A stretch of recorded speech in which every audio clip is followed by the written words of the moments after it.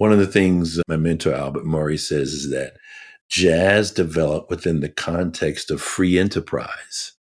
And there's a distinction between free enterprise and capitalism, okay? But the point is that, and it's not necessarily just an economic, it's an orientation to how we engage with one another. You can have competition, but there's also cooperation. In fact, you need to have both. There's confrontation and challenge, but then there's embrace and acceptance. But all of those are part of this free enterprise system where it's not coming down from on high. It's not being dictated by a central committee. None of that. This is within the context of democracy. One of the beauties of jazz is that it actually is an embodiment and an enactment of the realization of democratic principles and values in sound and in action. Greetings, future fossils. This is paleontologist, futurist Michael Garfield welcoming you back for episode 205, a podcast that explores our place in time. I mean that literally, our place in time.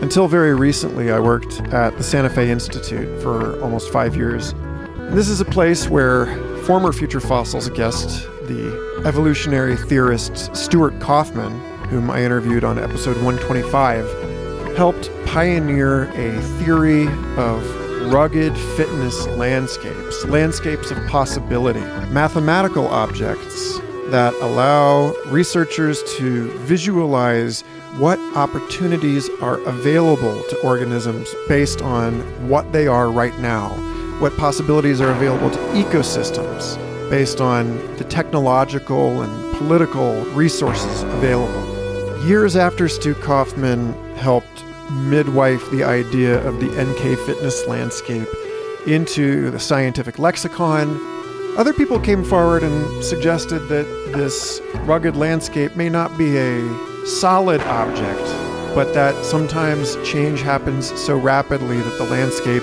of possibility boils, that doors to different futures open and close in ways that are extremely difficult to predict. In the other podcast I launched, hosted, and produced for the Santa Fe Institute, Complexity Podcast, one of my favorite episodes was with mathematician Tyler Margitis, now at UC Merced, who looked at the ways that jazz ensembles improvising together can be studied with quantitative methods, and that those methods can determine when the entire flock of musicians is about to pivot and twist into a new musical motif. These moments are not unlike the moments that the landscape of possibility boils.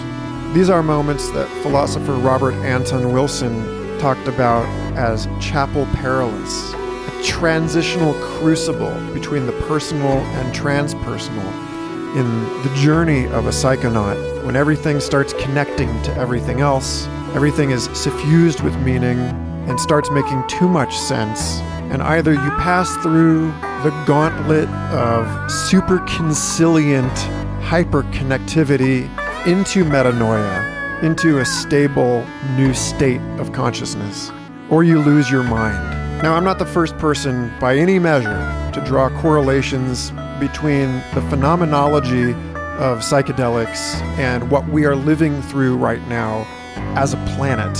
Alan Combs, many years ago, wrote a book on chaos theory and states of consciousness. And generally speaking, hundreds of scholars have talked about bifurcation catastrophes in both mind and ecology. So what am I getting at here?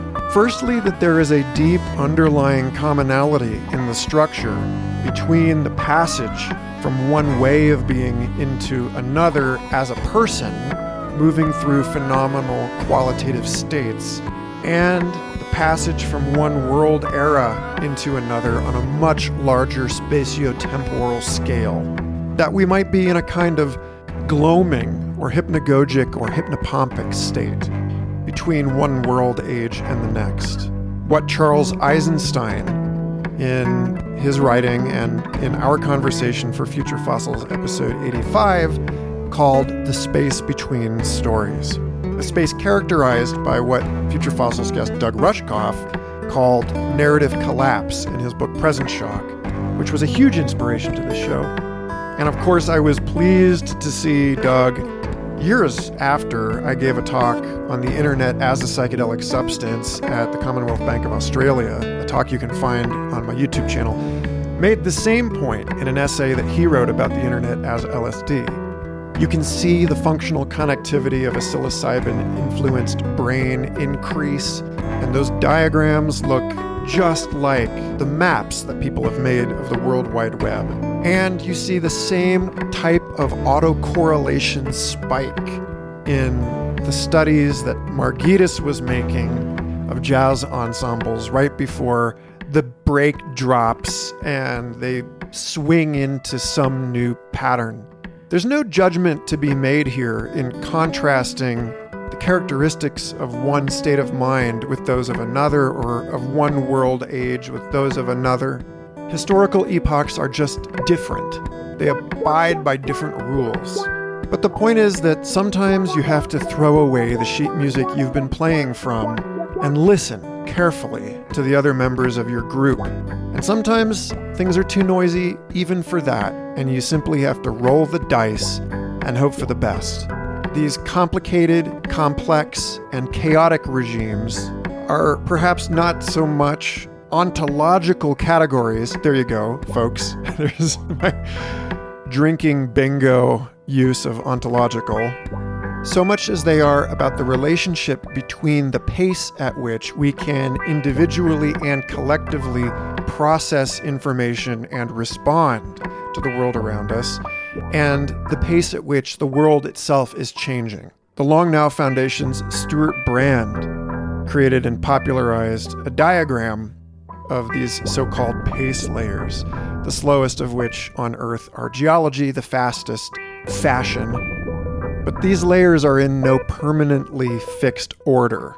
Occasionally, as we see all around us in the so-called Anthropocene, the relatively small and fast layer of human society swaps with and leaves a permanent record in the geological pace layer.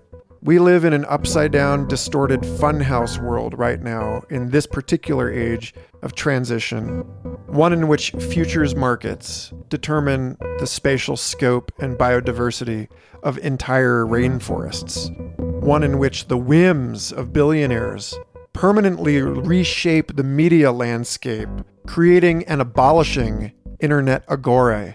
How do you confidently set sail and tack into the wind when the wind keeps changing? When the maps you're using no longer correlate with mutable ocean currents? Well, friends, this is when we need to lean in to one another, open our minds to possibilities that had once seemed closed, seriously consider the unthinkable, and learn the value to leadership of jazz. Those of you who have been listening to the show for a while know that I intended to dedicate most of this year's episodes to the theme of improvisation. Being a professional improviser myself in conversation, in music, and in visual art, not to mention parenting, the work of Greg Thomas and Jewel Kinch Thomas at the Jazz Leadership Project is very dear to my heart. Those who remember episode 196 I recorded with Robert Poynton, someone who also teaches improvisation in corporate spaces, well, you know how crucial and important I believe this to be, and why it strikes me that people effecting change in these spaces deserve as much attention as we can give them right now.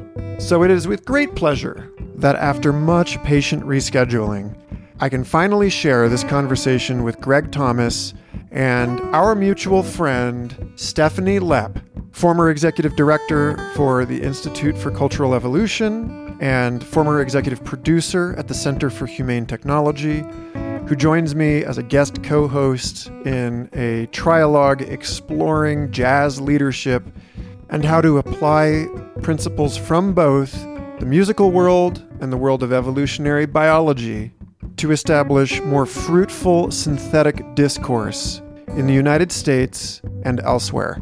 But before we dive into this episode, I want to give my deep and lasting thanks to every single person who is supporting this show on Patreon or on Substack, or by buying my artwork, or by making one-off donations, because until I get the next thing figured out, this is it. Future Fossils is the money that I'm making to support my family, and that's insane. It's just not sustainable right now. But every little thing helps.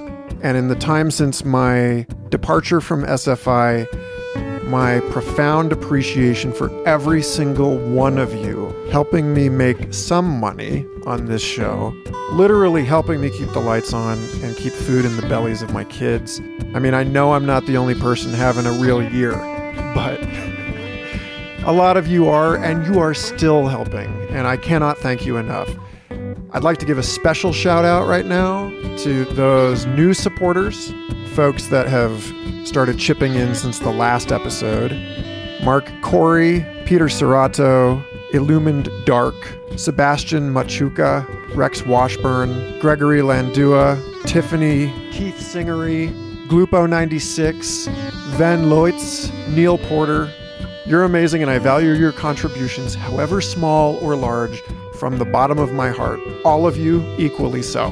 If you've been on the fence about becoming a patron, now is the time, because I have created whole new areas available only to members in the Discord server and in my regular Substack and Patreon mailings. I'm doing a lot more of the work of commenting on and synthesizing other people's articles and podcasts and so on as I ramp up work on my second book manuscript. We've been doing live book club calls again, and I just recorded a ton of amazing stuff at the Psychedelic Science Conference, some of which will be made freely publicly available, and other stuff I will be reserving for patrons only. So the next few months are going to be a glorious efflorescence for Future Fossils, and I'm excited about all the stuff I've already captured and will be making available to you on a much more frequent basis as we move into the fall. So, yeah, now's the time. Please subscribe at patreon.com/Michael Garfield or michaelgarfield.substack.com, or, take those fat stacks you're making on the new psychedelic industry and deposit them at Future Fossils on Venmo. Yeah. All right. Shameless plugs over. Thank you for listening. I am honored to welcome you to this trialogue with Greg Thomas and Stephanie Lepp. Thanks for listening. Reach out anytime and enjoy.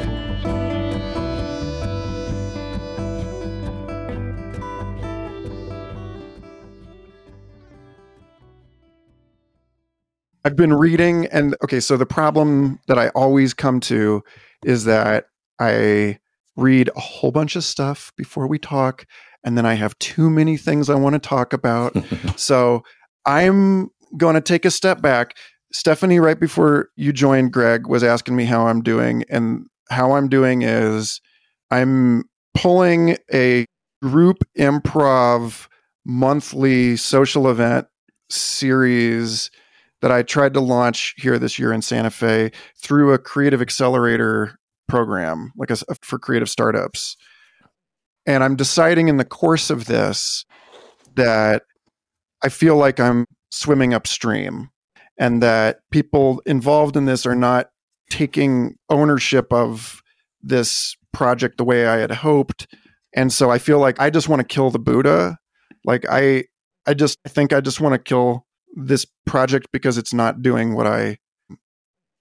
there's conflict between the kind of flocking that I'm hoping to do with people and the way that they are relating to me as a leader. So this is basically like jazz leadership right here. And you and your wife are masters on this. So I want to embody this in the conversation and just take a step back and let all three of us determine where this unfolds as soon as we pull the cord. Does that sound good?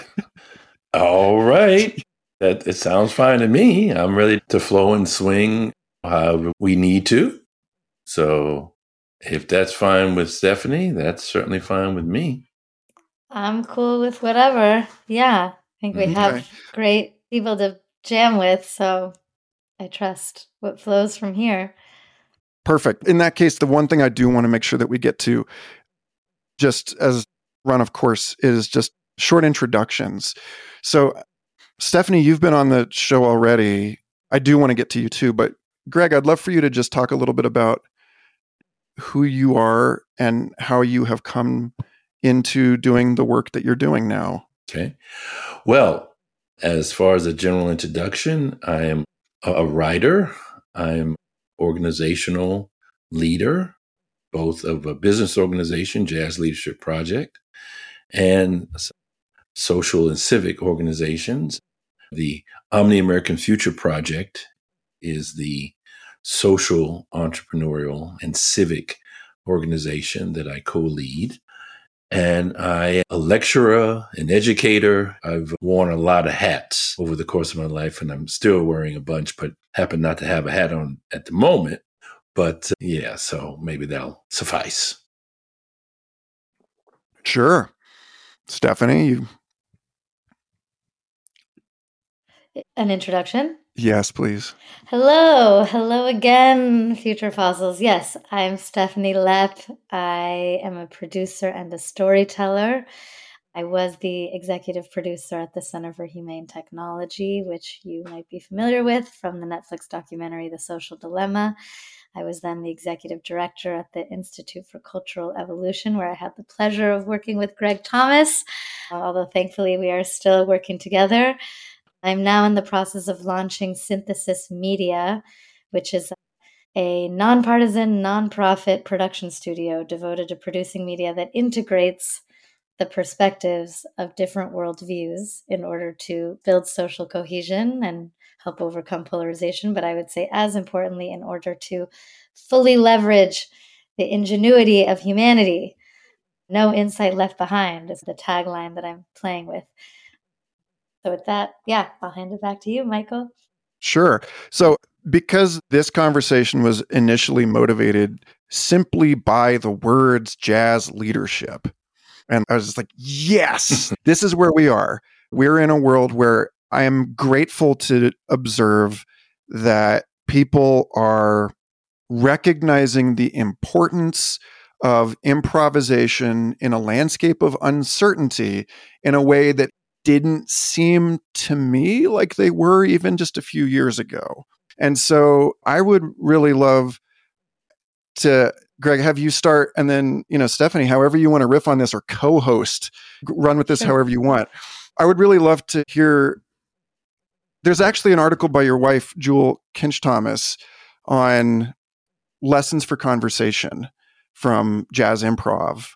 And maybe that's the right place to start. Like, I would love to hear you talking a little bit about bringing your love for and familiarity with jazz into the space of corporate leadership and into the space of conversation, and like how that actually looks and what you actually find yourself teaching people to do. Okay. Well, first of all, jazz is certainly a conversational art form in which the different instruments speak to each other. In fact, my mentor, Albert Murray, actually called art aesthetic statement for that similar reason. These are artistic ways of speaking and being in communion and conversation with one another. So if you look at a big band and you have the different sections or the different ensembles, you have the trumpet section, trombone section, sax section, and the rhythm section, right? Rhythm section, piano, bass, drums. And each section, they're reading, when they're not improvising, they're reading a score of sorts, and they are in conversation with the other sections. Sometimes they're playing with, sometimes they're playing against. And that's true in a smaller ensemble also. So you might have the rhythm section supporting a particular soloist on trumpet or saxophone, say. And they are in a supportive capacity as the trumpeter or saxophonist solos. But they're in conversation with each other as they're doing that. They each have roles and responsibilities based on the instrument that they play, but they're not just playing without tuning in and listening deeply to what the others are doing. So there's a call and response dynamic that goes on when oftentimes you hear a soloist who may respond to something that one of the other players does, and they might echo it or do a variation of it. And that's an example of a conversation. The bassist and the drummer in the rhythm section, they're in charge of the rhythmic emphasis of jazz, which is swing. And they do it in a way where they are emphasizing certain beats together, but there's also variation. So there's a tension there. In fact, oftentimes you find that the bass and the drummer, one might say, man, you're dragging the time. And the other one might say, you're going too fast. You need to slow your roll. So it's a negotiation also. There's conversation, but it's negotiating. And one of the keys and the beauty of the art form is that in that conversation and in that negotiation, you can both express your own individuality, your own way of interpreting how you approach the song, the melody, the harmony, the chords, the mood of the song in your own way. But you're also doing it with a group of people, an ensemble, right? And so, yes, you are definitely expressing, who you are, your own identity, but you're not doing that in a vacuum. It's in concert and conversation and dialogue with the others. And that's why it's a model for social practices in the society.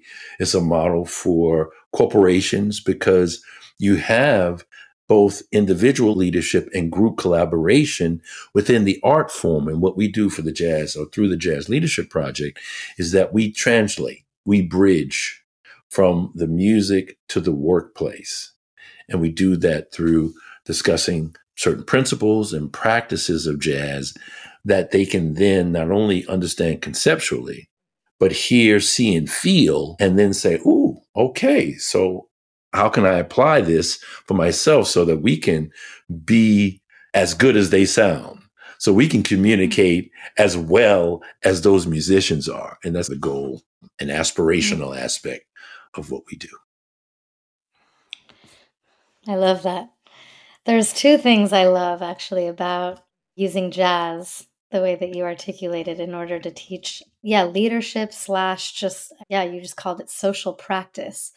One is, I think it offers a beautiful vision for the goal. What you just said is what are we trying to achieve here? Even just within the context of, let's say, equality or justice. What is the goal? Is it just everyone gets exactly the equal amount of airtime in some kind of preordained or top-down way? Or is it within the context of jazz? It's just so we can play, right? So we can just make sure we all have our individuality and yet we're still coordinated as a group. I feel like it's a beautiful vision for where we're using these training wheels in order to get to a place where someone can just solo and it can be amazing for all of us. And they can enjoy it and we can enjoy it. And then whoever is solo, it can be more of a conversation. So I just think jazz is a beautiful vision for where we want to head, let's say. And then the second thing I love is that beauty is meaningful. How do we know we've succeeded? Not just because everyone feels that they're playing their part, but because it sounds good. It's beautiful. It just sounds beautiful and we can tell. So I love jazz as a metaphor or a training wheels or a framework through which to, but it seems very potent as a way to learn how to coordinate and do our human thing in an effective way. Definitely. It's definitely what we refer to as a model, a metaphor. It's a praxis. There's a theoretical dimension that then gets put into action. When you put it into action, that's when you're dealing with a pragmatic orientation to it. So the ideas, once they're put into action, they have impact in the world. That's the foundation of American pragmatism. And it's coming out of American overall context. And within the American context, it was innovated and created by Black Americans, Afro Americans, Negro Americans, whatever term you want to use, as a group of people who developed a specific group of practices and responses to the predicaments that they were in. And those responses, those cultural responses, those values, those meanings that were then expressed in particular forms, whether it's folklore, whether it's storytelling and myths, whether it's the music or dance or ways of speaking with and to one another, all of those are a cultural complex. And so jazz is a very high representation of a Black American cultural dynamic, but it's within an American context. So you'll see aspects that are particular to what we call a Black American idiom, but it's still within that American framework. So I'll give you an example. So one of the things my mentor, Albert Murray, says is that jazz developed within the context of free enterprise. And there's a distinction between free enterprise and capitalism, okay? But the point is that, and it's not necessarily just an economic, it's an orientation to how we engage with one another. You can have competition, but there's also cooperation. In fact, you need to have both. There's confrontation and challenge, but then there's embrace and acceptance. But all of those are part of this free enterprise system where it's not coming down from on high. It's not being dictated by a central committee. None of that. This is within the context of democracy. One of the beauties of jazz is that it actually is an embodiment and an enactment of the realization of democratic principles and values in sound and in action. So it's not just about the theory. We can look at, we can hear it, we can feel it, and we could say and see how individuality is perspective. In fact, one of the fundamental practices of Jazz Leadership Project is your sound. Each one of us has a particular fingerprint and footprint that nobody else has. To me, that's physical evidence of individuality and uniqueness. But we don't have to go to a place or ideology of rugged individualism. We respect and honor the classically liberal notion of individuality. But it's still in relation and in conversation with other people. So that's that tension, and that's the balance that jazz actually demonstrates in sound. How do we respect what the contributions of each individual person is within the context of a whole? How do we do that? Jazz is an example of how that's negotiated and how it actually comes to life. This is exactly where I wanted this to go, because Stephanie, a huge piece of what you were doing with Greg and others at Institute for Cultural Evolution, and a big piece of the pitch deck that you sent me for Synthesis Media, focuses on this kind of thing, like finding new means by which to bring this kind of sensibility into the sphere of American political discourse in ways that are empowered by new technologies rather than just challenged by them. I want to invite you at some point to speak about the anti-debate as an example of this. First, I just want to make a point. I'll link to this in the show notes. Ian Leslie at Eon Magazine wrote a piece I really loved a couple of years ago called A Good Scrap. The tag for this is, disagreements can be unpleasant, even offensive, but they are vital to human reason. Without them, we remain in the dark. And I think about, who was it that was commenting on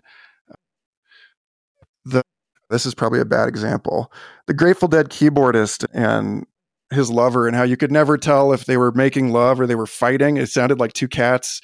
There's so there's this piece about, from an evolutionary biology angle, you've got all of the laissez-faire capitalists that are justifying an unfair competitive economic frame through a misread of Darwinian evolutionary theory. And then you've got this hyper emphasis on the individual and on all against all competition between individuals. And then you've got like Lynn Margulis and her argument that the biosphere is determined primarily by cooperation, that major evolutionary transitions happen in something that looks like jazz, where a new level of individuality forms through associations in which, like, bacteria become obligate dependents and symbiotes with one another inside complex cells. And so, like, I know, Greg, you're an advisor at Consilience, right? I think a lot of people listening to this are familiar with Dan Schmachtenberger and Zach Stein, both of whom have appeared on this show. And this emphasis on non-zero sum dynamics. But what I want to invite beyond simply just talking about the anti-debate is, because both of you have thought about this in terms of psychological development and being able to even move between the two frames of affirming the modern liberal actor and then also understanding it in context of relationality, is that requires a level of nuance and of the ability to hold multiple different perspectives in one's mind and to be able to rotate between them. And it's also essential to the kind of constructive argument that Ian Leslie is talking about in his piece, where you're able to take a position without becoming overwhelmed or possessed by the desire to win the argument. And so, yeah, I would love to just steer it in that direction and to comment on that however you see fit. Why don't you go first, Stephanie? Well, I was going to say, go for it. Yeah, go for it. Maybe I can't. I don't mind. I can. Definitely can. Well, from the perspective of jazz, and the Jazz Leadership Project, we have 4 principles. I'm going to say what the 4 principles are and emphasize one. The first 2 are from the individual perspective. The next 2 are from a group or an ensemble perspective. So the first 2, one is individual excellence. To play jazz well, you have to work on your craft. You have to work on your sound. You have to work on your scales, your chords. You have to then not only develop the technical capacity to play along with others and improvise, you have to be able to do it in a way at some point where you're not just sounding like someone else. When you grow and you learn, you imitate others. So it's understandable that there are greats who you model and who work on their solos, and they inspire you and they really motivate you to develop your own capacities, right? But that has to be an individual commitment to develop those skills, that craft, those habits. Then there's antagonistic cooperation, which is the term that I think of when I heard what you were saying, Michael, in terms of this article, which in a very basic way is a perspective that says that we will have challenges, we will have conflict, competition, but rather than being things that tear us down, it can actually build us up so that we can learn and grow from it. Then the 2 that are more group oriented is shared leadership and ensemble mindset. Shared leadership is basically an idea that says we each have our own leadership capacity and the potential to develop and grow one's leadership. And we respect that capacity in others. And we're able to coordinate and work together in a way where we can each contribute to the whole. Ensemble mindset is even a higher dimensional level where everything is in flow. Everything is swinging, to use that term from jazz. And where the sum is greater, the whole is greater than the sum of its parts. Something bigger is created in the interaction. So those are the 4 principles. Antagonistic cooperation, if you want to look at the derivation or the provenance of the term, it actually comes from the hero's journey tradition and model. Joseph Campbell called that the monomyth. And Joseph Campbell was very influenced by another mythologist, Heinrich Zimmer, who actually coined the expression antagonistic cooperation. That term was a favorite term of 2 of my favorites, Ralph Ellison and Albert Murray, who I've mentioned. And it's saying you can deal with the tensions, the opposition, the challenges that will come up in life and in one's own journey. But they don't have to be something to tear you down. It can actually build you up. So one can become, let's take trauma, for example. Trauma is real. Tragedy is real, but so is resilience. So is an anti-fragile perspective where one is able to actually not only rebound, but actually get stronger through challenges. That's the ultimate.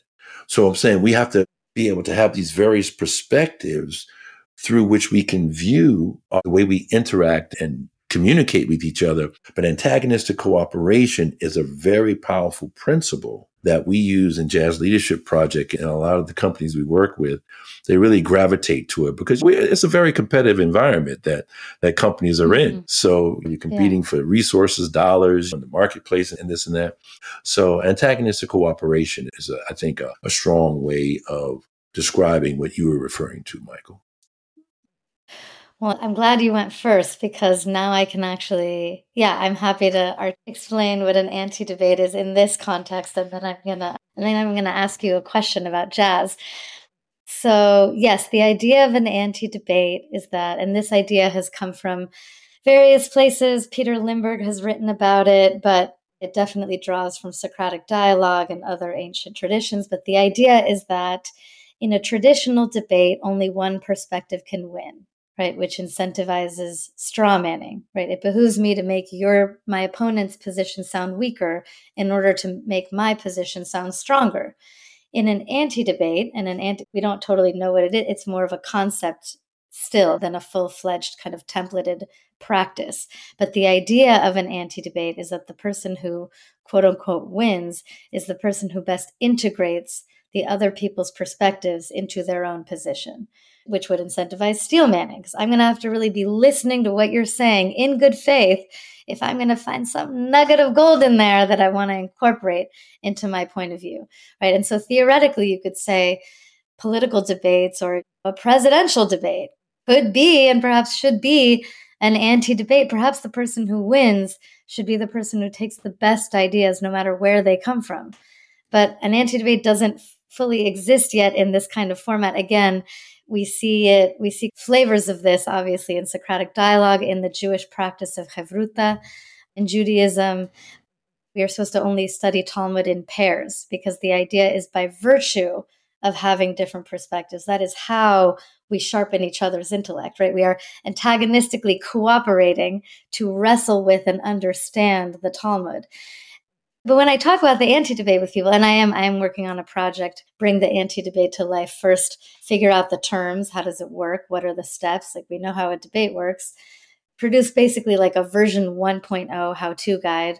Produce a video so that people can see what it looks like. It would probably have to be scripted on a stage with podiums, or it could be artificial intelligence. Perhaps it's a deep fake artificial intelligence versions of Thomas Jefferson and Frederick Douglass that show us what an anti-debate looks like. But either way, a video that allows people to see what it looks like. And then we have, and this is very version 1.0, but we have then product that we can share with platforms, with hosts like Michael, as a model of something that they can do on their show. But as I've been talking about this concept with people, sometimes I just want to be really, this is not replacing debate.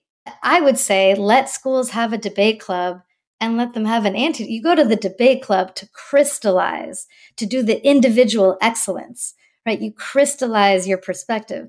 And then you go to the anti-debate club, maybe in this framework, to do the antagonistic cooperation, right? To bring your individual excellence and integrate with other. I don't know if it perfectly maps onto your 4 principles, Greg, but in my mind, it's like we cultivate these different capacities, let's say, and then we can come together and and ultimately then do the ensemble mindset. Once we have all these capacities, then we can really just let it flow. Then we can just let the music we play surprise us. Like, we don't even know what we're going to play, but we trust the fact that we know how to be individually excellent.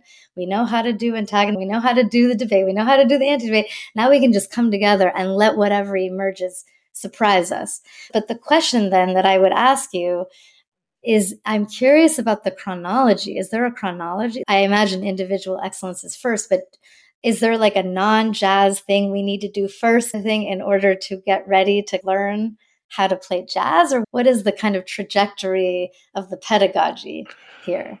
If I understand your question correctly, and you can tell me based on my answer whether I did, I think that in jazz, one has to, in any craft, you have to learn the basics, the fundamentals. So what are the fundamentals of communication? What are the goals of communication? And what's the context that we're dealing in? Now, from a pedagogical and educational perspective, you start with the basics so that you have a ground and foundation to build upon. And that goes, of course, from primary to secondary school to college and postgraduate. So it seems to me that if we use the liberal arts college model as a central place that we can hold on to for a second, because the ideal of the liberal arts has to do with developing one's capacity and one's knowledge and the foundation for knowledge in a general way where you have an understanding of what are the humanities about? What are the sciences about? What about the arts and social sciences, humanities, social sciences, hard sciences? And this is a foundation for lifelong learning. And then you can specialize as you go to grad school by focusing on particular areas. So in order to play jazz, let's say we're talking about how do we develop skills of citizenship? What are the fundamental skills of citizenship? Well, to do that, we need to have an understanding of some of the fundamental principles and values that this country represents. Where do you find that? You find that in the founding documents. You find that in the Declaration of Independence, Constitution, Bill of Rights, and other great examples of either speeches or writings that embody the aspirational direction of the United States of America. It's the aspirational aspects of freedom and liberty and justice and equality that has inspired millions of people to come to this country. So we can't downplay the vision and the values of the United States of America because it's a beacon and a magnet, and it has been for me, and it still is, okay? With all of the warts, with all of the flaws, with all of the horrific history, it still remains a beacon of possibility that inspires folks, right? So need to have a fundamental understanding of those. So those could be analogized to understanding your basic scales and the harmonic chord changes and the songs of a particular tradition. In jazz, it's the American songbook, the blues, certain song forms, and you learn those to be able to be in a position to play, right? Totally. Yeah. Yes. And the reason that I ask is, so then what's the analogy to that? Because let's say within the context of justice or social justice or even democracy, I feel like there's a little bit of like, why aren't we playing jazz yet? Well, there are some things we need to learn our basic scales first, but we're almost like a little bit impatient. And it's cool. The basic scales are on the way to jazz, right? So I don't know what you would equate to basic scales, but I would say those fundamental principles, the fundamental principles upon which the nation was founded, even though they limited it. This book right here by Danielle Allen, Justice by Means of Democracy. She discusses how the founders, the fundamental flaw, aside from, of course, servitude, domination, enslavement, of course, but was that it's not that they had the wrong principles. And it's not just that they were hypocrites.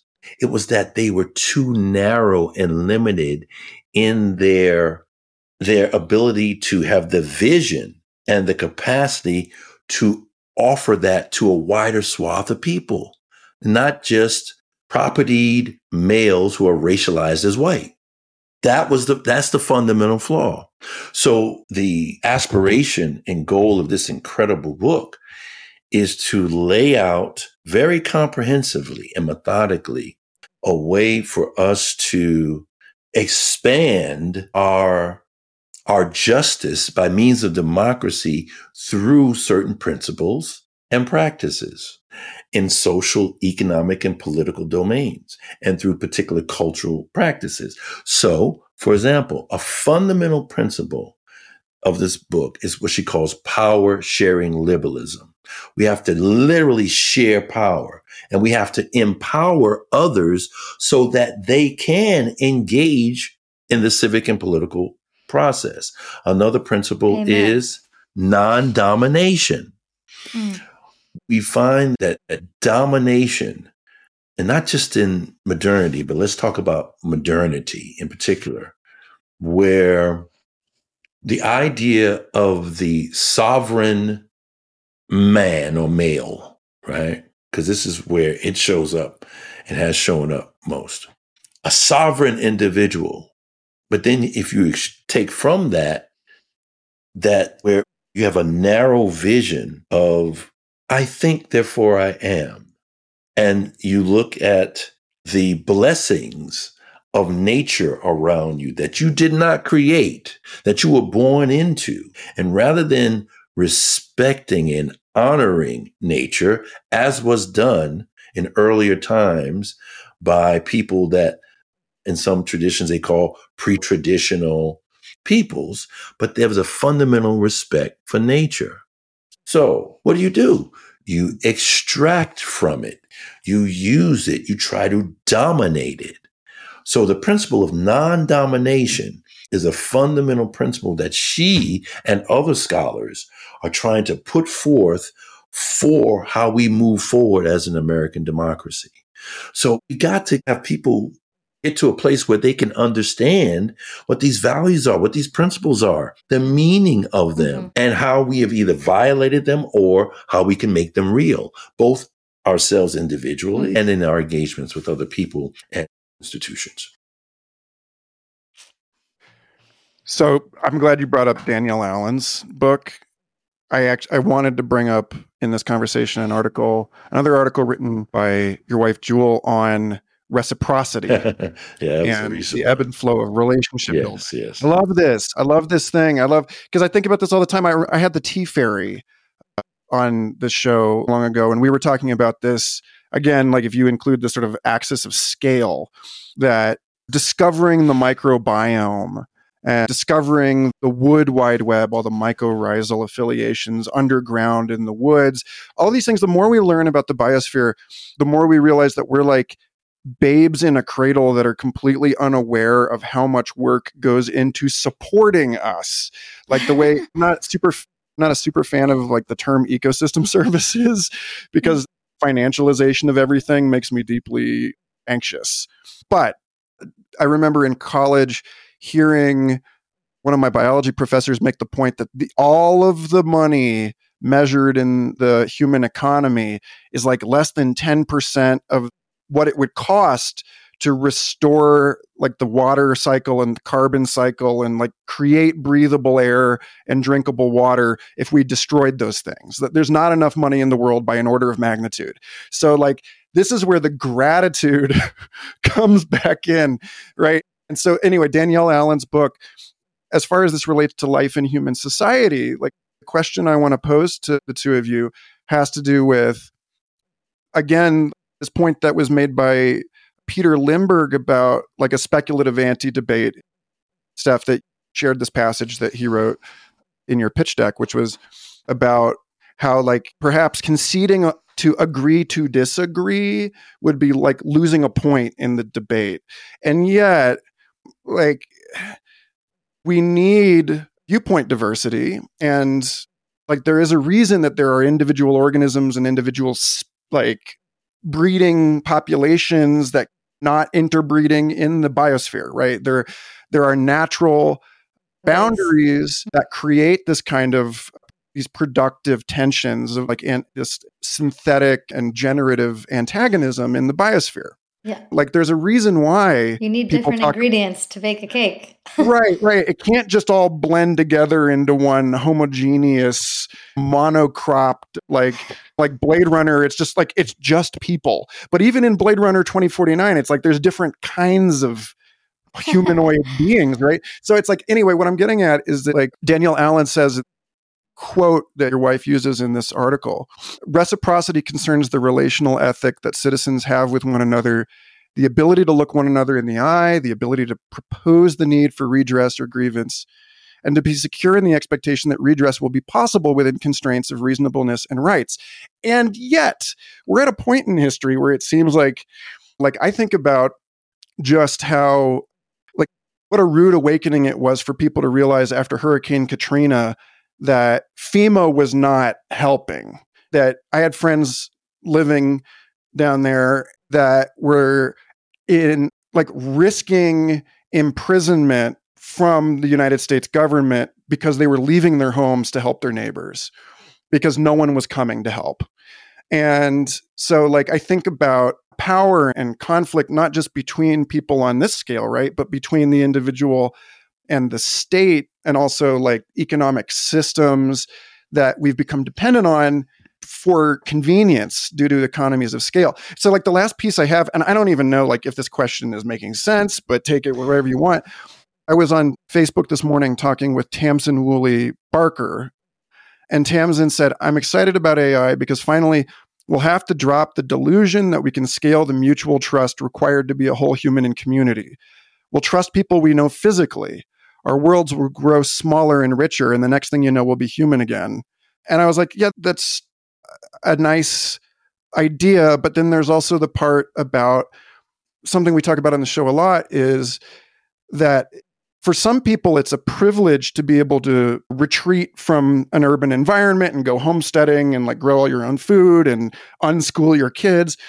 And for other people, they're going to be caught in a food desert when supply chains fail. And so I don't know what I'm getting at, except I think like there's something about the nexus of all of these conversations about what a social contract actually means, what it means to like, in what ways like agreeing to disagree is a failure and in what ways it's a success. Like, what are the conditions where it's actually to our benefit to like bring things back to a smaller organizational scale?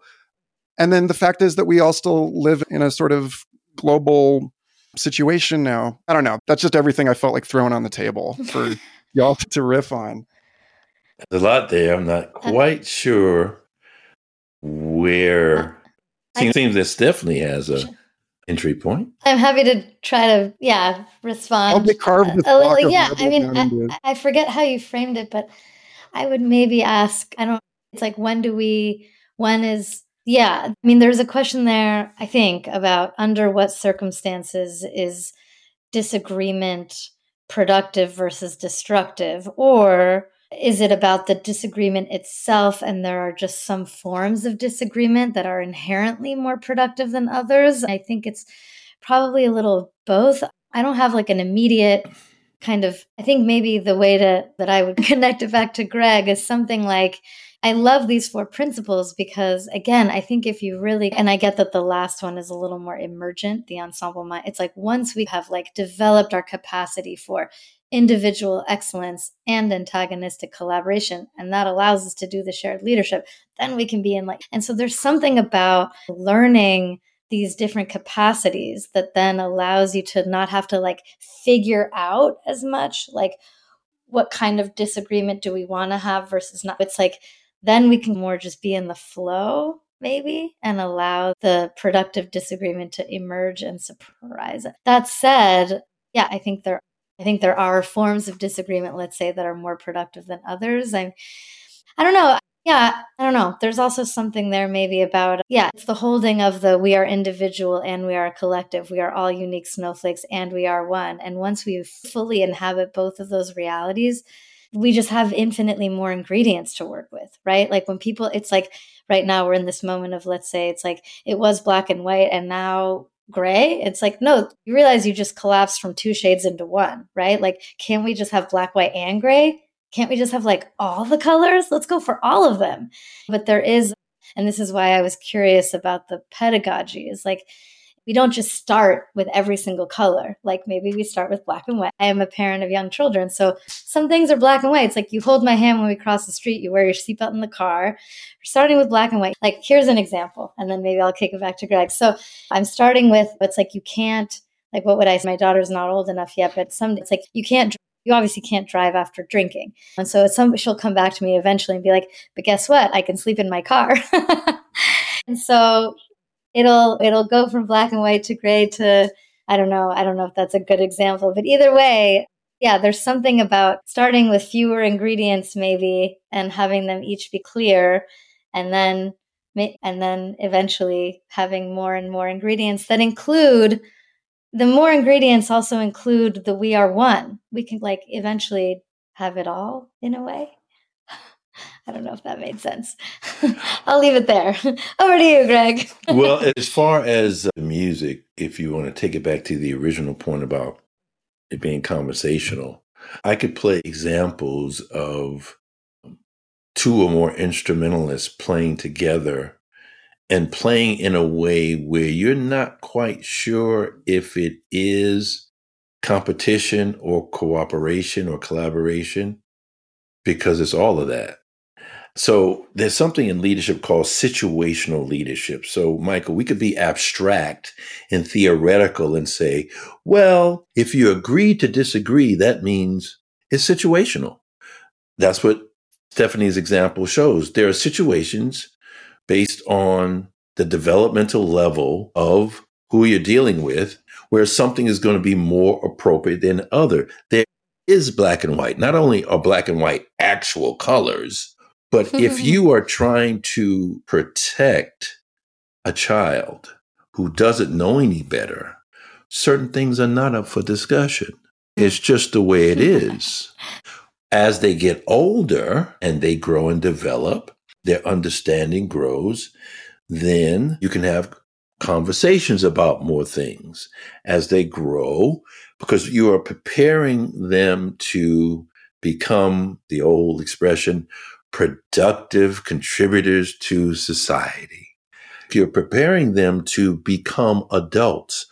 And being an adult and maturing means that you are able to not only exercise certain freedoms, that you're able to exercise responsibility, good judgment. And that takes time because we develop not just cognitively, but emotionally. Sometimes we have emotional drives that will override the cognitive. You might know that something's right or wrong, but you've got a drive to try or to experiment. So it's really situational. It's a situational thing where I don't think we need to say either or. Sometimes, as you suggested, Stephanie, it's both and. So we would have to see. But getting back to jazz, you have instances like the great Dizzy Gillespie when he had Sonny Rollins and Sonny Stitt playing together. And there's a famous song called The Eternal Triangle, where it's a fast, blistering song. And Sonny Stitt and Sonny Rollins end up going head to head, trading expressions, trading phrases. Now, the thing about antagonistic cooperation that's so powerful is that it was competitive, but it was also cooperative at the same time. And that's a cultural form that says you can state what your perspective, I can state my perspective. I don't have to be in unison with what you said. I have my own take on it. I have my own angle on it. And we can go back and forth, and it can create something that's beautiful, even if we come from different perspectives. I'll give you another example using Sonny Rollins. Sonny Rollins' style from the beginning of when he came on the scene in the early 50s, very big sound, intense in his. I remember seeing him, I'm going to come back to the example. I remember seeing him at Carnegie Hall playing with Branford Marsalis. And this was in, pretty sure, the 90s. And Branford Marsalis, of his generation, is definitely one of the top saxophonists, tenor saxophonists in particular, of his generation, no question. And he is very studied and schooled. I've seen Branford play a song and he'll play in the style of Coleman Hawkins. Then he'll play in the style of Lester Young. Then he'll play in the style of Wayne Shorter. Then in the style of Sonny Rollins. So when they started playing together, Branford was playing early Sonny to Sonny. But what was the difference? When Sonny Rollins blew, and the first note, it was like a Mack truck.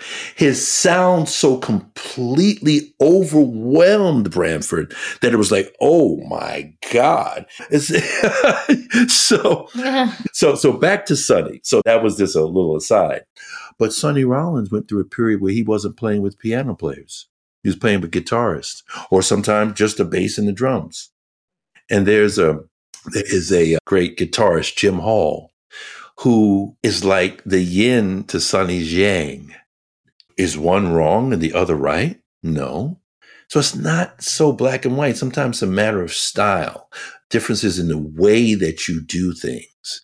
So there are a lot of dimensions to it. So I was trying to expand the way that, you deal with it, Michael, and confront it, Mike, without, I may not be giving you a direct answer, but I'm trying to say it's more complex and more nuanced and situational. Thank you. Yeah. Let me pull just one like thread out of that yarn ball I rolled over to you. Because, I think one of the things, speaking of the situatedness of all of this, speaking of the contextual piece, we're having this conversation at a time where it feels like a lot of the conversations that I've been having on the show over the last couple of years, especially, are about the trying to see the challenge to the collapse of some of the institutions and the systems that most of us listening to this, I think, grew up taking for granted, even on both sides, like not just systems of oppression also are being refigured right now. And so like there is a piece of this, which is like, yeah, it's good sometimes for there to be the opportunity that was, I think, back in the 90s, and just like how everything was so like raw, global village. Like it was this script about like unifying everything and bringing it together.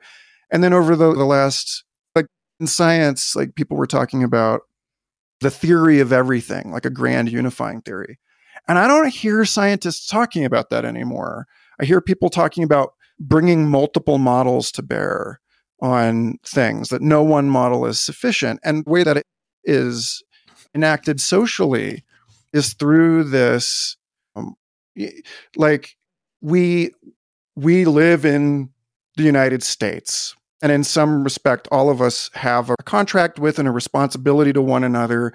And it's to our deficit, it's to our detriment that we act as if that is untrue. But we're also facing, what, like, I love what Doug Rushkoff called fractal noia, which is kinds of mental and social pathologies that come from connecting everything to everything else. And like we suffer the spread of a pandemic or cascading bank failures because we've pursued that kind of unifying logic to its extreme. And now it seems like, when I say we, I mean like American society is figuring out how to back down from that somewhat, or like figuring out the importance of figuring out how to survive when we're being forced to back down from that because the systems are failing. So, yeah, I don't know. If I could, yeah. I mean, I would think of it maybe as like a right sizing rather. It's like, and this is me coming from my integral perspective. The way that I would tell that story maybe is something like, once upon a time, we came up with a way of doing things. And we were like, this way is the one and only right way of doing. And then the circumstances changed. And so we had to develop a new way of doing things. We were like, that previous way, oh my, that was brought, like, this is the way that we should do. And then circumstances changed again, and we had to come. And after a while, we were like, wait a second, I'm noticing a pattern here. Perhaps the current way is not the forever and always right way of doing things. Like, thank God we've given birth to so many ways of doing things. Like, wow, like different ways are useful in different circumstances. Some ways we're ready to just leave off the table forever because they sucked and we only use them in an emergency situation. For the most part, thank God for the cornucopia of ways. And I would even say the global village is like a way that is maybe not useful in all or even most circumstances, but look at this cornucopia. Just look at the abundance. What an abundance. And again, very clear. Some ways we're just ready to never go back to slavery. We're done. But other ways, it's like, yeah, it's not plan A. It's not plan B. Maybe it's plan C or Z. But generally, yeah, I think this is maybe the shift, let's say from first tier to second tier. Now I'm getting jargony, but you get to a place where you can actually just stop doing the current way right, previous way wrong, and just look at all of the ways and right size them and see them as a veritable abundance of abundance of and production of just human ingenuity and creativity. I've got to get my computer charger before my computer cuts off. So I apologize. What is he going to say? No, right? I'll be my what? I'll be right back. I'm sorry. Okay? No, I'll that's be right great. back. No okay. Maybe that can be like a cut to music. Yeah, hold intermission. You know. No, jazz, cut to jazz. Or yeah, this episode will be a good episode for me I just dropped some of the recordings from that improv sessions thing I've been doing. And after reading some of Greg's writing on the matter, I'm not sure that it's actually jazz. I don't know that it qualifies. That's maybe a good question to start the post intermission is, what is your definition of jazz? Yeah. I don't know, Greg, if you can hear us. Oh, there we go. Hi, Greg. Hello. So after my thing, we just cut to music. And then we're going to come back. Greg, or Michael, would you like to ask the question? Well, yeah. No, or would you like to respond or anything? I think one thing that I want to foreground here that maybe like implied by the conversation so far, but I don't know that we've made it super explicit, is that you've worked as a jazz writer and critic in a number of different print and web publications now for decades. And that's informing and inspiring a lot of this. What we haven't really done, because like some of the writing on your jazz leadership blog is about the way, and because this will get us, I think, ultimately to, I want to talk about deracialization, because this is such a key piece of some of your recent writings and appearances. But maybe we can do it through defining jazz and then referencing some of what you have said about the way that certain artists have claimed jazz when what they're doing isn't really jazz, as a way of selling the cool of jazz and selling their work through the cool of jazz. And that, anyway, this could get spicy, but I'm here for it. So maybe when you define jazz and what it's not, and then we can jump across the ravine into that other stuff. Sure. First, let me say that I will use the title of a recent movie that won a lot of Oscars last year in response to what you said before. And that is Everything, Everywhere, All at Once. That's my response to that. That's what it is. It's everything, everywhere, all at once. That's the situation now. Does everything, everywhere, all at once include nothing, nowhere, never? Because it's also not sausage, right? What's not sausage? What's not sausage? Like it's not just gray, right? We still can have black and white. We have the capacity for everything, everywhere, all at once, and we maintain the capacity for nothing, nowhere, never. Oh, sure. That's definitely, it's not because you have a phrase that signifies one thing, it doesn't mean that the complement or the counter to that or the other side of the coin isn't there too. So I would say yes and, which is an expression that comes out of improv theater and improv comedy. So yes and. Cool. All right. Now, Sean S. Hargens, actually, when he was on the show talking about how to understand like the UFO phenomenon, talked about how it's not enough to think of things as like true or false when you're researching the weird. And he says, like, so the Buddhist logic, something can be true, false, both true and false, or neither true nor false. And that's that kind of quadratic thinking like both of you are calling us into. But anyway. All right. So let me just say this about UFOs. Do you ever wonder why the picture's always grainy? Do you ever wonder why when they have these cameras that could be Lord knows how far away and they can zoom in on fine details? That never happens with UFOs. Just asking a question. Okay? All right. I'll just leave it. I'll just leave that there. Shots fired. As Arsenio Hall used to say, makes you want to go, All right.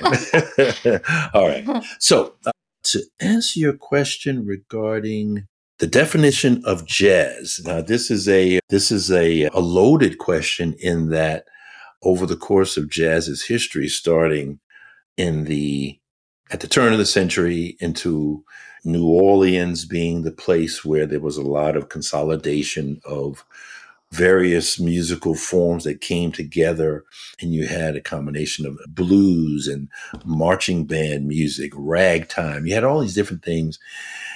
And that's like more of a collective dynamic. And then you have great soloists who surfaced. Sidney Bechet on soprano saxophone and clarinet, Louis Armstrong on cornet and trumpet. And it became identified with the great soloists. So jazz is many things. Jazz is a cultural art form.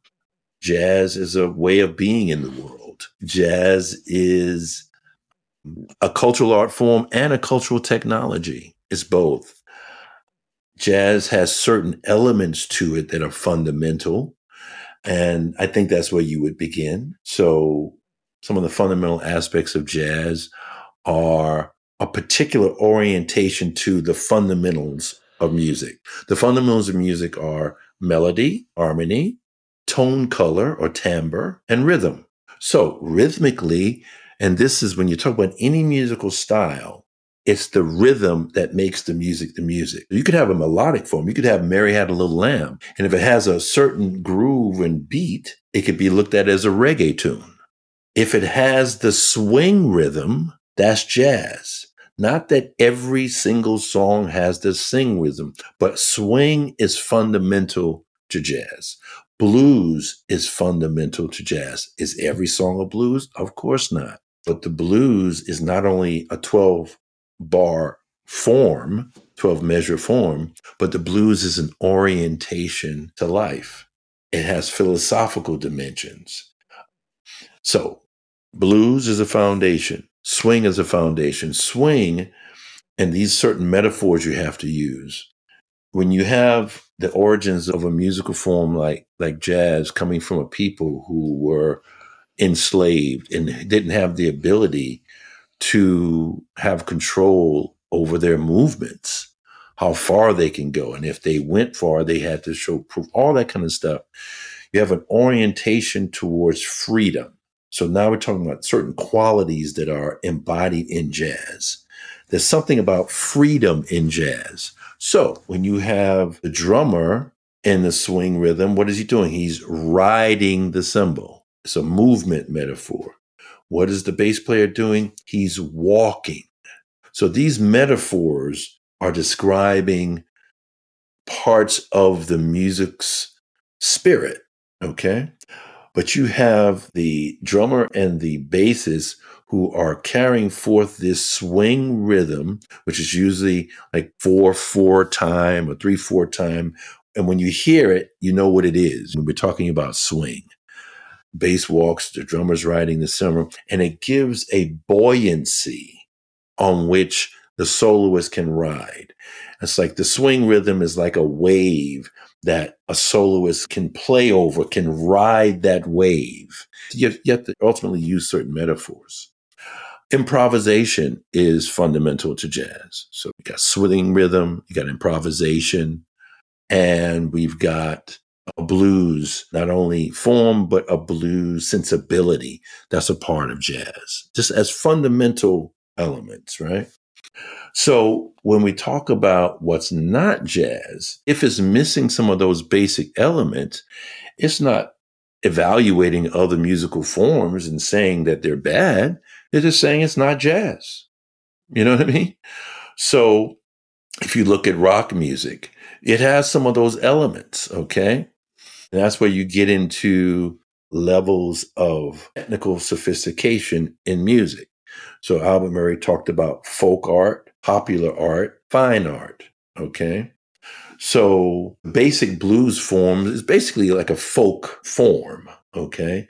But you can have pop versions of that, right? Like there's a lot of rock tunes, they're popular, it's got a blues form. But when you're talking about fine art, you're talking about a couple of things. And jazz at its best is a fine art. So we're talking about the capacity in your aesthetic statement to encompass a deeper and richer range of human emotion and human feeling than you can find in other forms, in both folk and pop. We're also talking about the realm of masterpieces, where there are masters and grandmasters that create work, that create solos, improvisations, songs that become masterpieces, and that therefore, as a masterpiece, maintains a certain timelessness. That's what you're talking about, classic, something that stands the test of time. So masterpieces have a timelessness. So when you look at something created by Michelangelo, Leonardo da Vinci, Greek sculpture, some of the African sculptures that are just wonders to behold. They may have been made in a particular time and place, but their value remains such that the quality and what is evoked from it in terms of the level of human achievement that it represents, it's not as time bound as certain folk and pop arts are. Okay. So I'm getting into a lot of like almost aesthetic theory here. But now to go to what you were suggesting. So take someone like Kenny G. All right. Now, in the jazz world, Kenny G is the butt of a lot of jokes, is the butt of a lot of derision. Why? Because, and I always say this, Kenny G has a beautiful sound. Kenny G can play the saxophone well. There's just no question about it. But it's not so much Kenny G himself, it's the way that the music industry, the radio industry, the mainstream press, they will put the label of jazz on him. And I don't think that's accurate. Okay. He improvises, but you rarely, if ever, hear him with a swing beat. Okay. He has some elements of the blues in his playing because he's a good player. I remember Kenny G when he was with the Jeff Lorber back in the 70s. He's been around a long time. But it's how do you compare him to another Kenny G, Kenny Garrett, who is probably the most influential alto saxophonist of his generation. He is recognized within jazz, but in terms of popularity, can't compare to a Kenny G.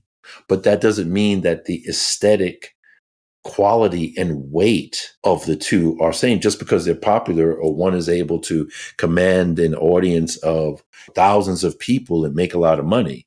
There's a distinction between aesthetic value and influence of an artist, because that's one measure. How influential is an artist within the art form? In sports, how influential is someone in terms of being able to not just win championships, but the way they play is so influential that they influence others?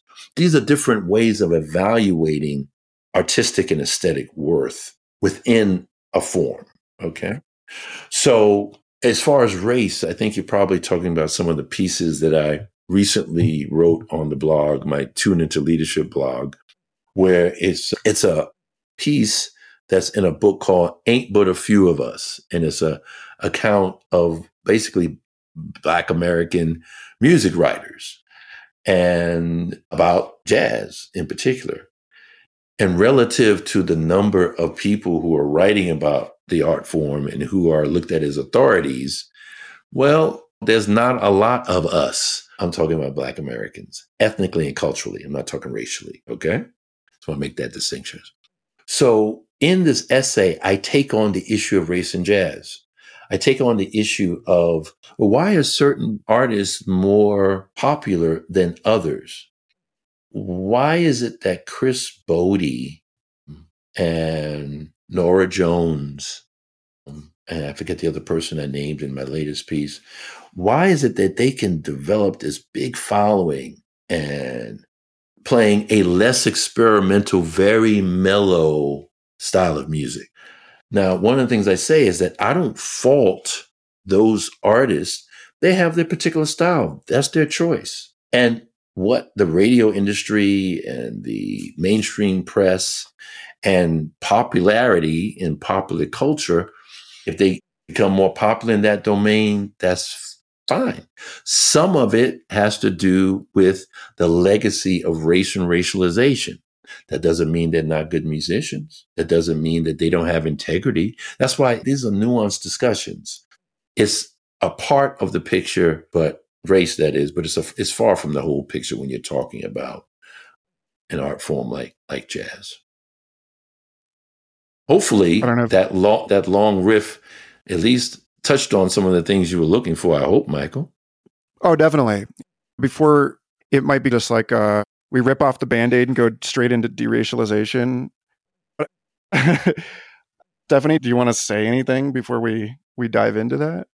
No, I probably can't say too much after half past, but me either. Yeah, we don't have much time, unfortunately. We might just make this a teaser for the other stuff. Sure. I really appreciate both of you doing this, and but I do just want to give you, Greg, the opportunity to point to, and I'll link to some of the stuff in the show notes, because I think that all of the stuff that we've been talking about up to this point in the call describes a set of competencies or like a kind of psychological fluency that brings us up to the course you taught on culture and cosmos and comments you've made in conversation with Glenn Lowry elsewhere about why it's time to invite people into something beyond racist essentialism.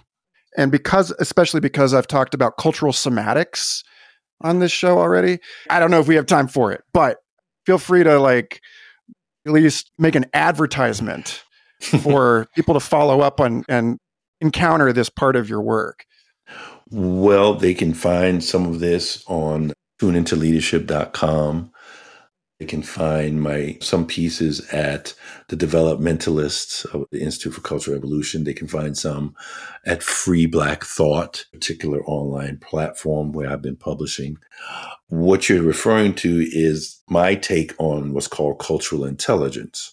The name of a course that I taught several years ago was Cultural Intelligence, Transcending Race, Embracing Cosmos. In that course, we actually look at culture through various lenses. One of my key points is that race and culture is not the same thing.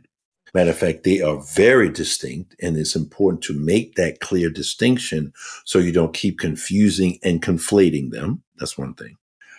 And once you can make that separation between race and culture, race as something that was created for the very purpose of divide and conquer, for the very purpose of putting some people who are racialized as white in the numero uno position, whether you say white supremacy, white superiority, that was real. There's no question about it. That is based on a fallacious idea of race, which basically says that there are different species among human beings, not just one human species. You got a species that's called Black, and they are a lesser species of human being. Check out how insidious that very idea is. Feel into how insidious that shit is, okay?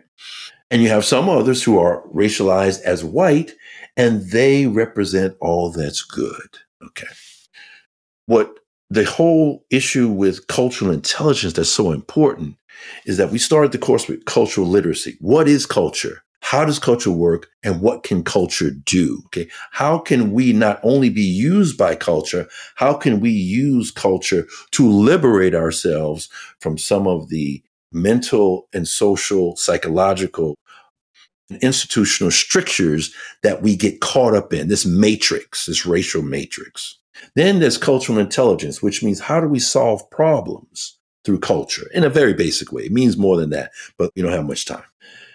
But what are we striving for? What are we trying to get to? Cultural wisdom is what we're trying. That's where we're trying to land, where the values and the meanings that we derive from what's most important to us spiritually and culturally. And by cultural, not just us as individuals, but us in relation to others. What are the things that we're going to emphasize there? What are we going to identify as false and foolish? And then how can we get from under the net, the matrix of race as an idea, racialization as a process through which race is created, a racial worldview, which is looking at the world through the lens of race, where I'm in a racial world and I'm a racial agent in that world, as opposed to I am a cultural agent in a cultural world, and I'm a cultural agent in that cultural world. Just those distinctions and however that landed in your body, to me, is indicative of the distinctions that we're talking about, right? So, cultural somatics. We had a session dealing with cultural somatics where we dealt with trauma, where we dealt with individual trauma, where we dealt with group trauma, and where we dealt with larger societal trauma. We dealt with each of those levels because we have to be able to confront the trauma that has been, the havoc that has been wreaked upon us in the West for several hundred years now through this fallacious concept of race, through this very dangerous, deleterious process called racialization, through this demi-reality, Bhaskar, this demi-reality called a racial worldview, where you have disunity within difference rather than tolerance, or even be able to leverage difference in a very mature way. So I've said a lot there, and it is a little teaser, but hopefully through what I said and the way I said it, you can tell where I stand on some of these issues and what directions I think we should move into and what I think we should avoid and move away from. Awesome. Thank you both for not only the time you've allocated to this call and the insane amount of scheduling that this required. Yeah, folks don't know it. It took us like 4 months to get this. Yeah, well, I'm glad we finally were able to do it. But also for the work that you're doing out in the world and just for being, I think of you both as guiding lights, as inspirations to people that are trying to figure out how to think and live through these issues and these concerns, and how do we do it? How do we pull this off? So thanks to you both. If I could say one last little, Please do. last little attempt at an advertisement for Greg, tying it back to jazz, I would say something like, what is the goal? What are we trying to do here? What is within the context of racial justice? What is the goal? If we were to think of it as jazz, maybe as being able to play jazz together, then the question might be, how can we relate to race in a way that serves our capacity to play jazz? And for that, you can go and read Greg's articles. And for me, you can find me. Keep in touch with me on Twitter at Steph Lepp. Thank you, Michael. Greg, sorry, did you want to say something else? Yeah, I was just going to say, I'm always going to replace race with culture. To be able to play, Great. to be able to play on the level we're talking about in our society and amongst each other. And because that's the thing about jazz. The question is, can you play? I think Yeah. race gets in the way of us being able to play well together and as well as we could.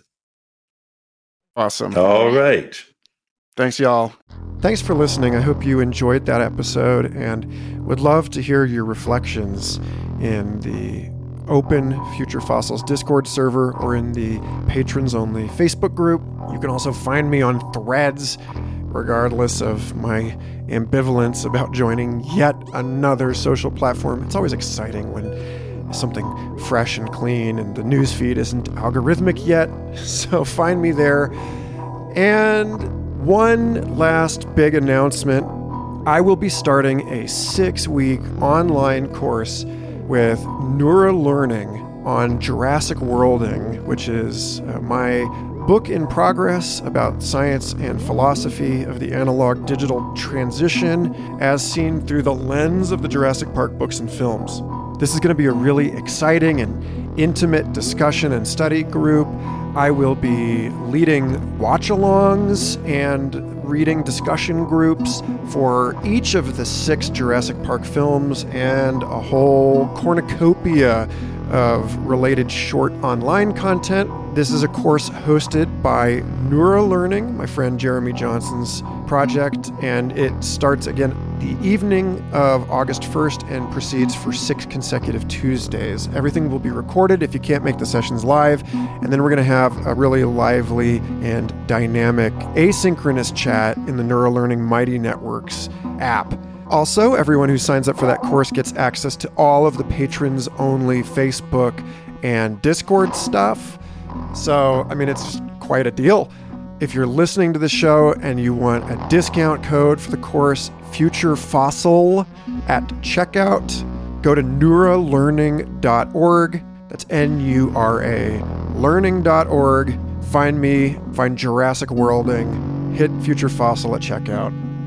And I look forward to riffing with you all at the intersection of runaway technologies, capitalization of science, digital cinema, sense-making crisis, and just good old-fashioned rampant dinosaur fun. Thanks again so much for listening. I will have a new episode of Future Fossils for you every week, at least through the remainder of the month, as I try to get this show back up to cruising altitude. Stay tuned, subscribe, like, review, share, and have a most excellent week.